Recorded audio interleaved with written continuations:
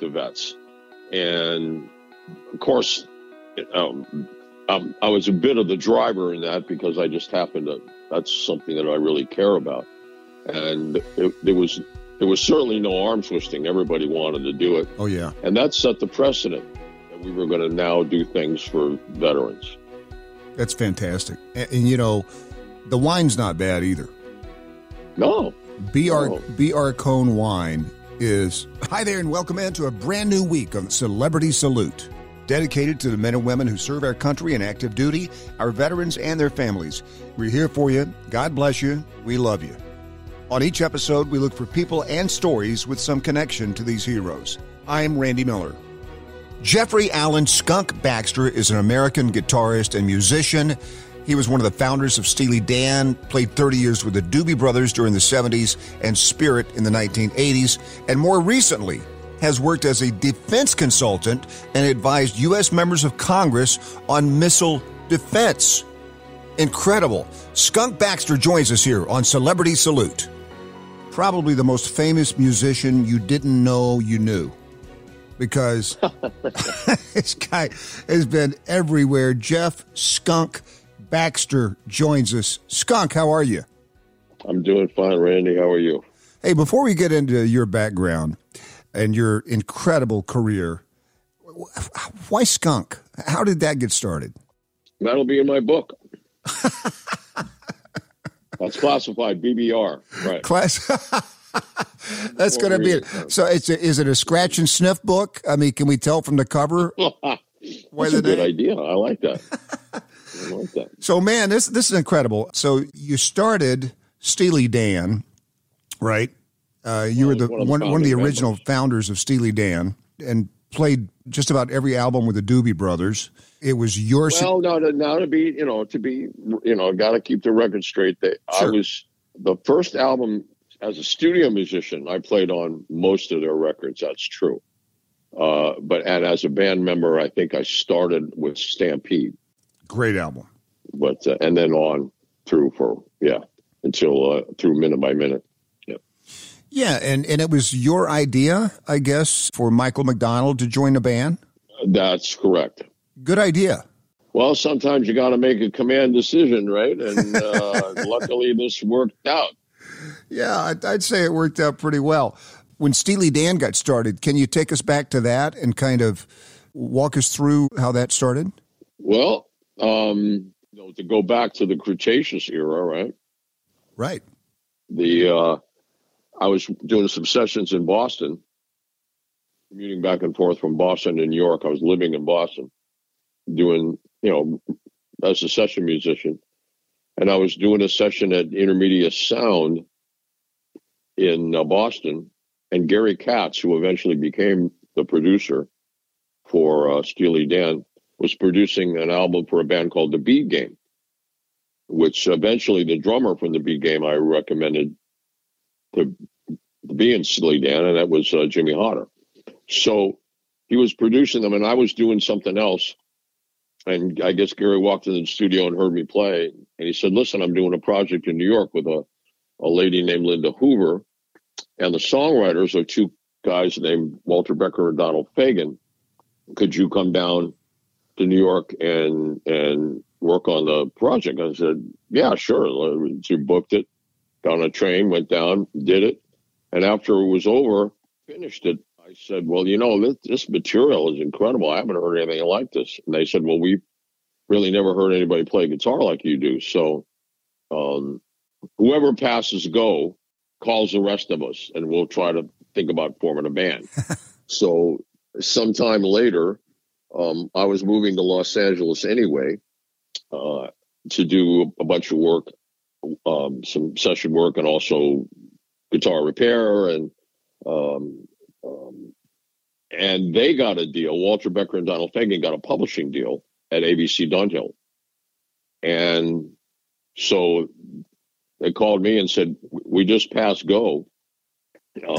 We think we can do this." So we got together, put together a band, and brought Jimmy Hodder and Dave Palmer in to sing lead. They brought Denny Diaz to play guitar as well. And so we were rehearsing. President office of the record company, Jay Lasker. And of course, we'd rehearse at night, and then we'd clean up our mess. And then, Jay supposedly was none the wiser. Except one day we didn't quite get there in time to clean up. And he said, "What the hell is this?" And Gary Katz, who was now at ABC Records, said, "Well, I have this band." And Jay said, "Okay, let me hear it." And we played a couple of tunes, and he said, "I'll sign it." Wow. Kind of how it got started, On the spot. Wow. Pretty much. That's incredible. And the original name of the band was going to be Big Nardo and the Eighth Grade.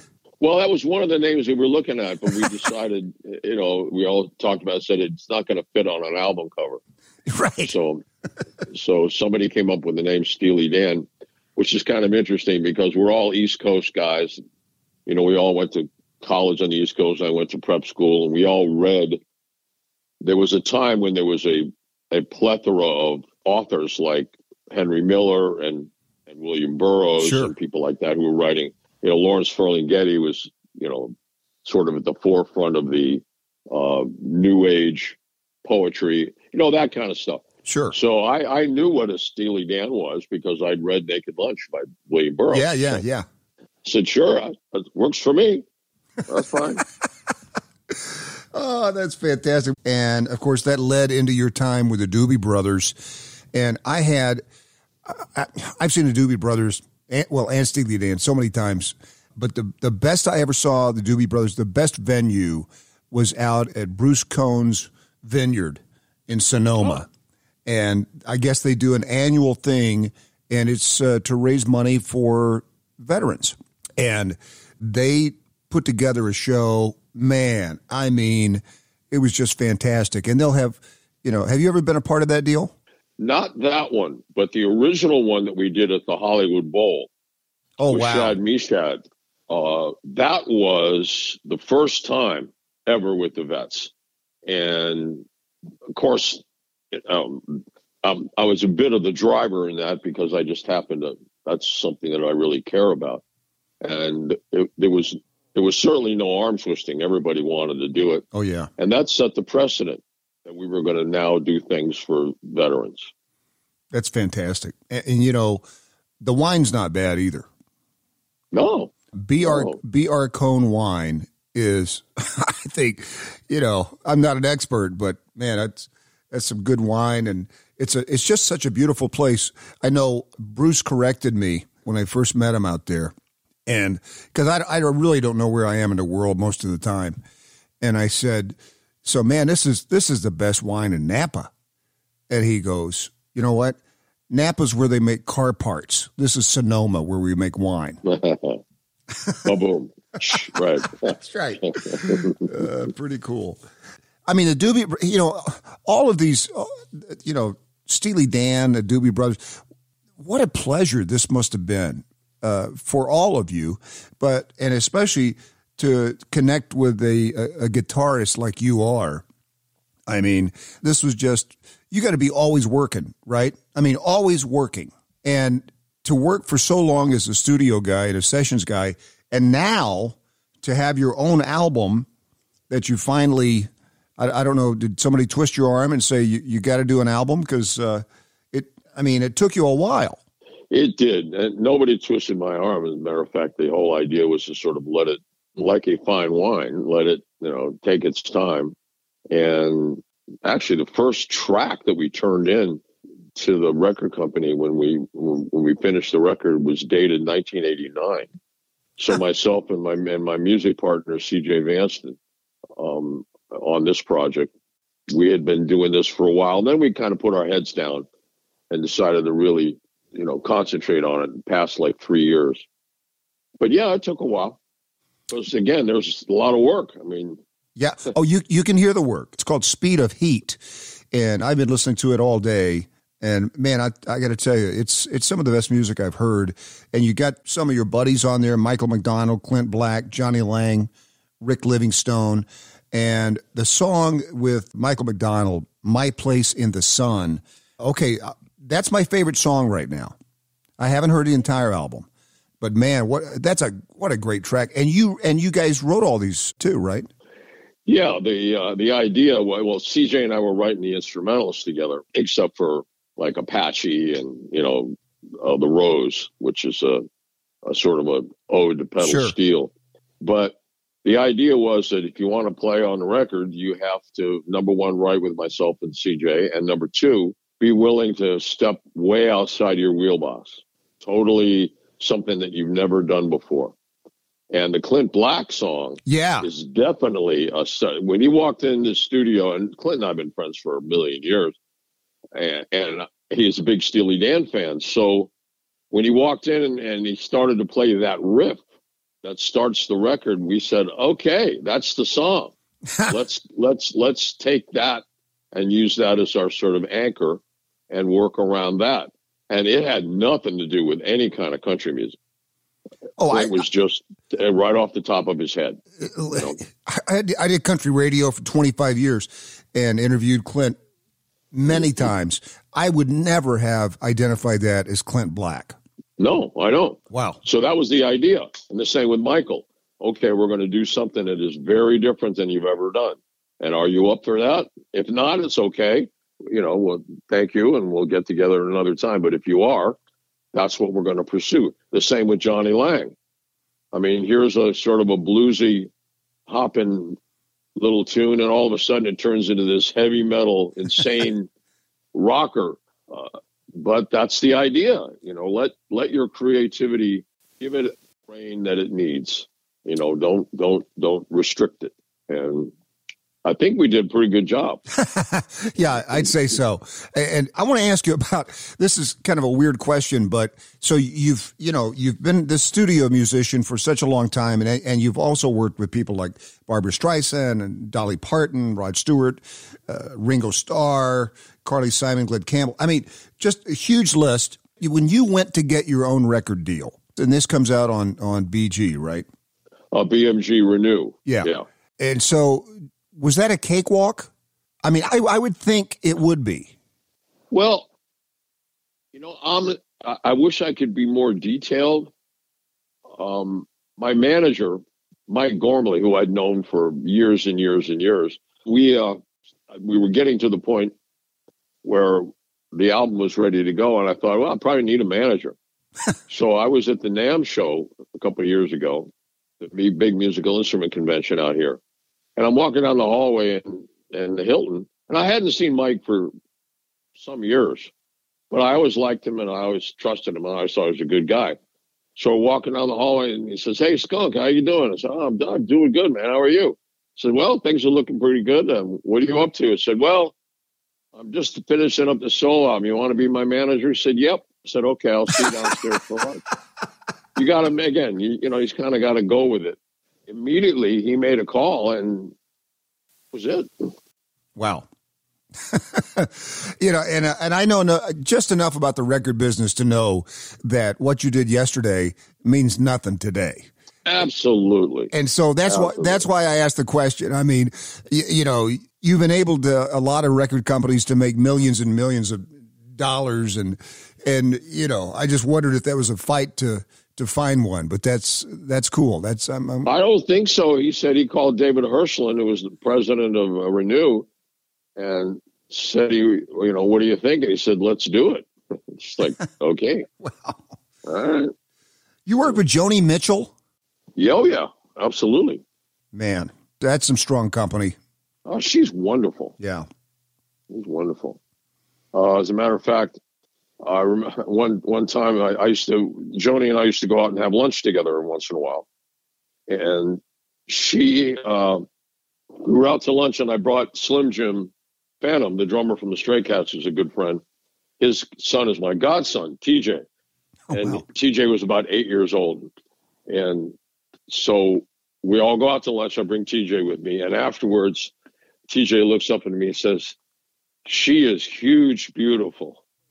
And I thought, somebody ought to write a lyric around that's from the mouths of young kids. That's beautiful. Wow. Huge, beautiful. Wow.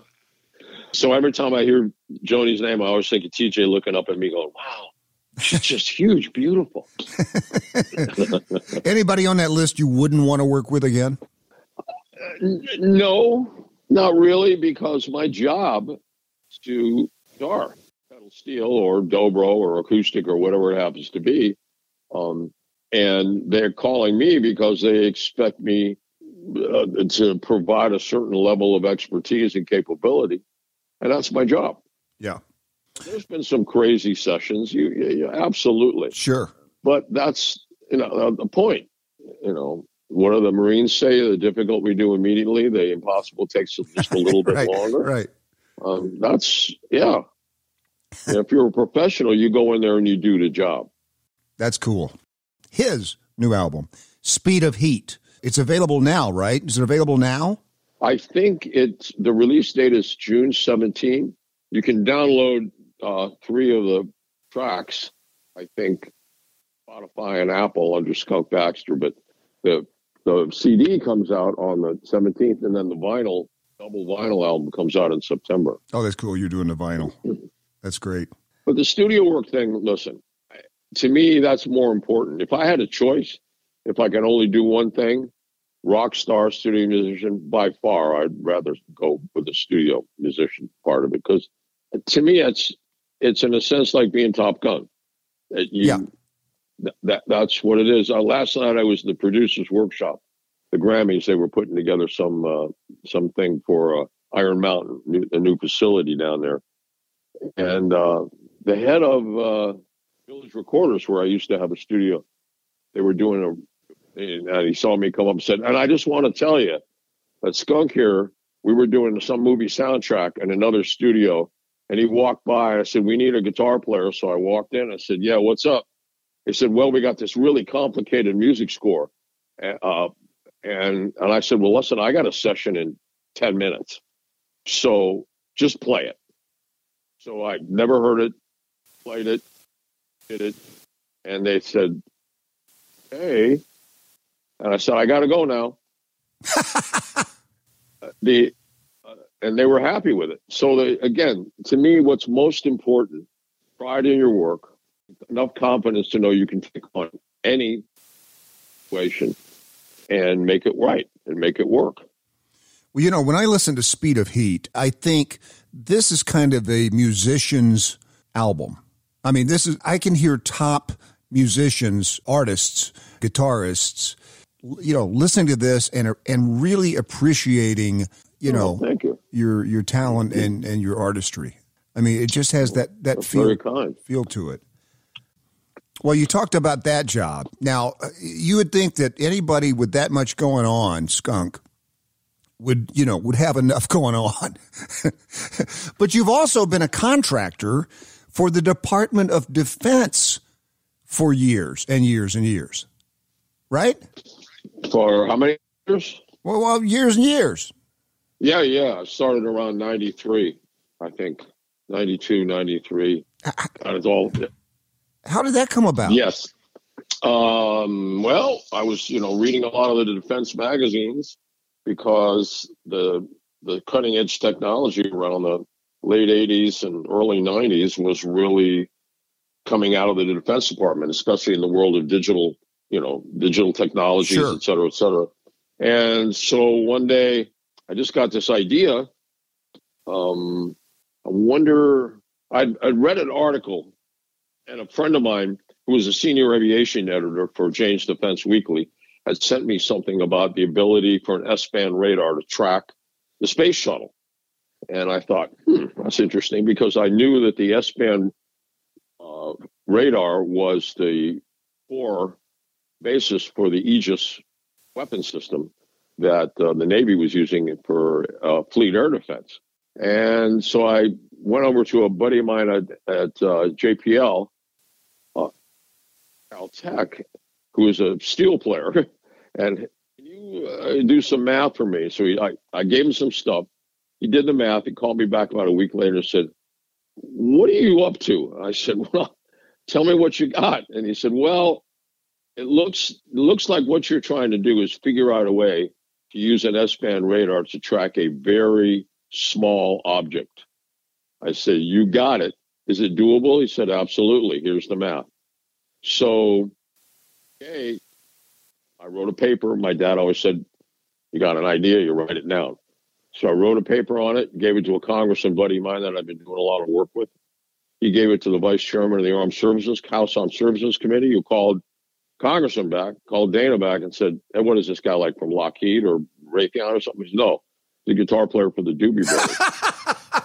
And so I got a call from Kurt Weldon, vice chairman, and said, would you be willing to come on board the Armed Services Committee and chair? We'll create this position, but we're going to classify the paper, and then we want you to come and work for us. So that's kind of how it all got started. That's incredible. So you're not only are you this incredible musician, you're also a nerd.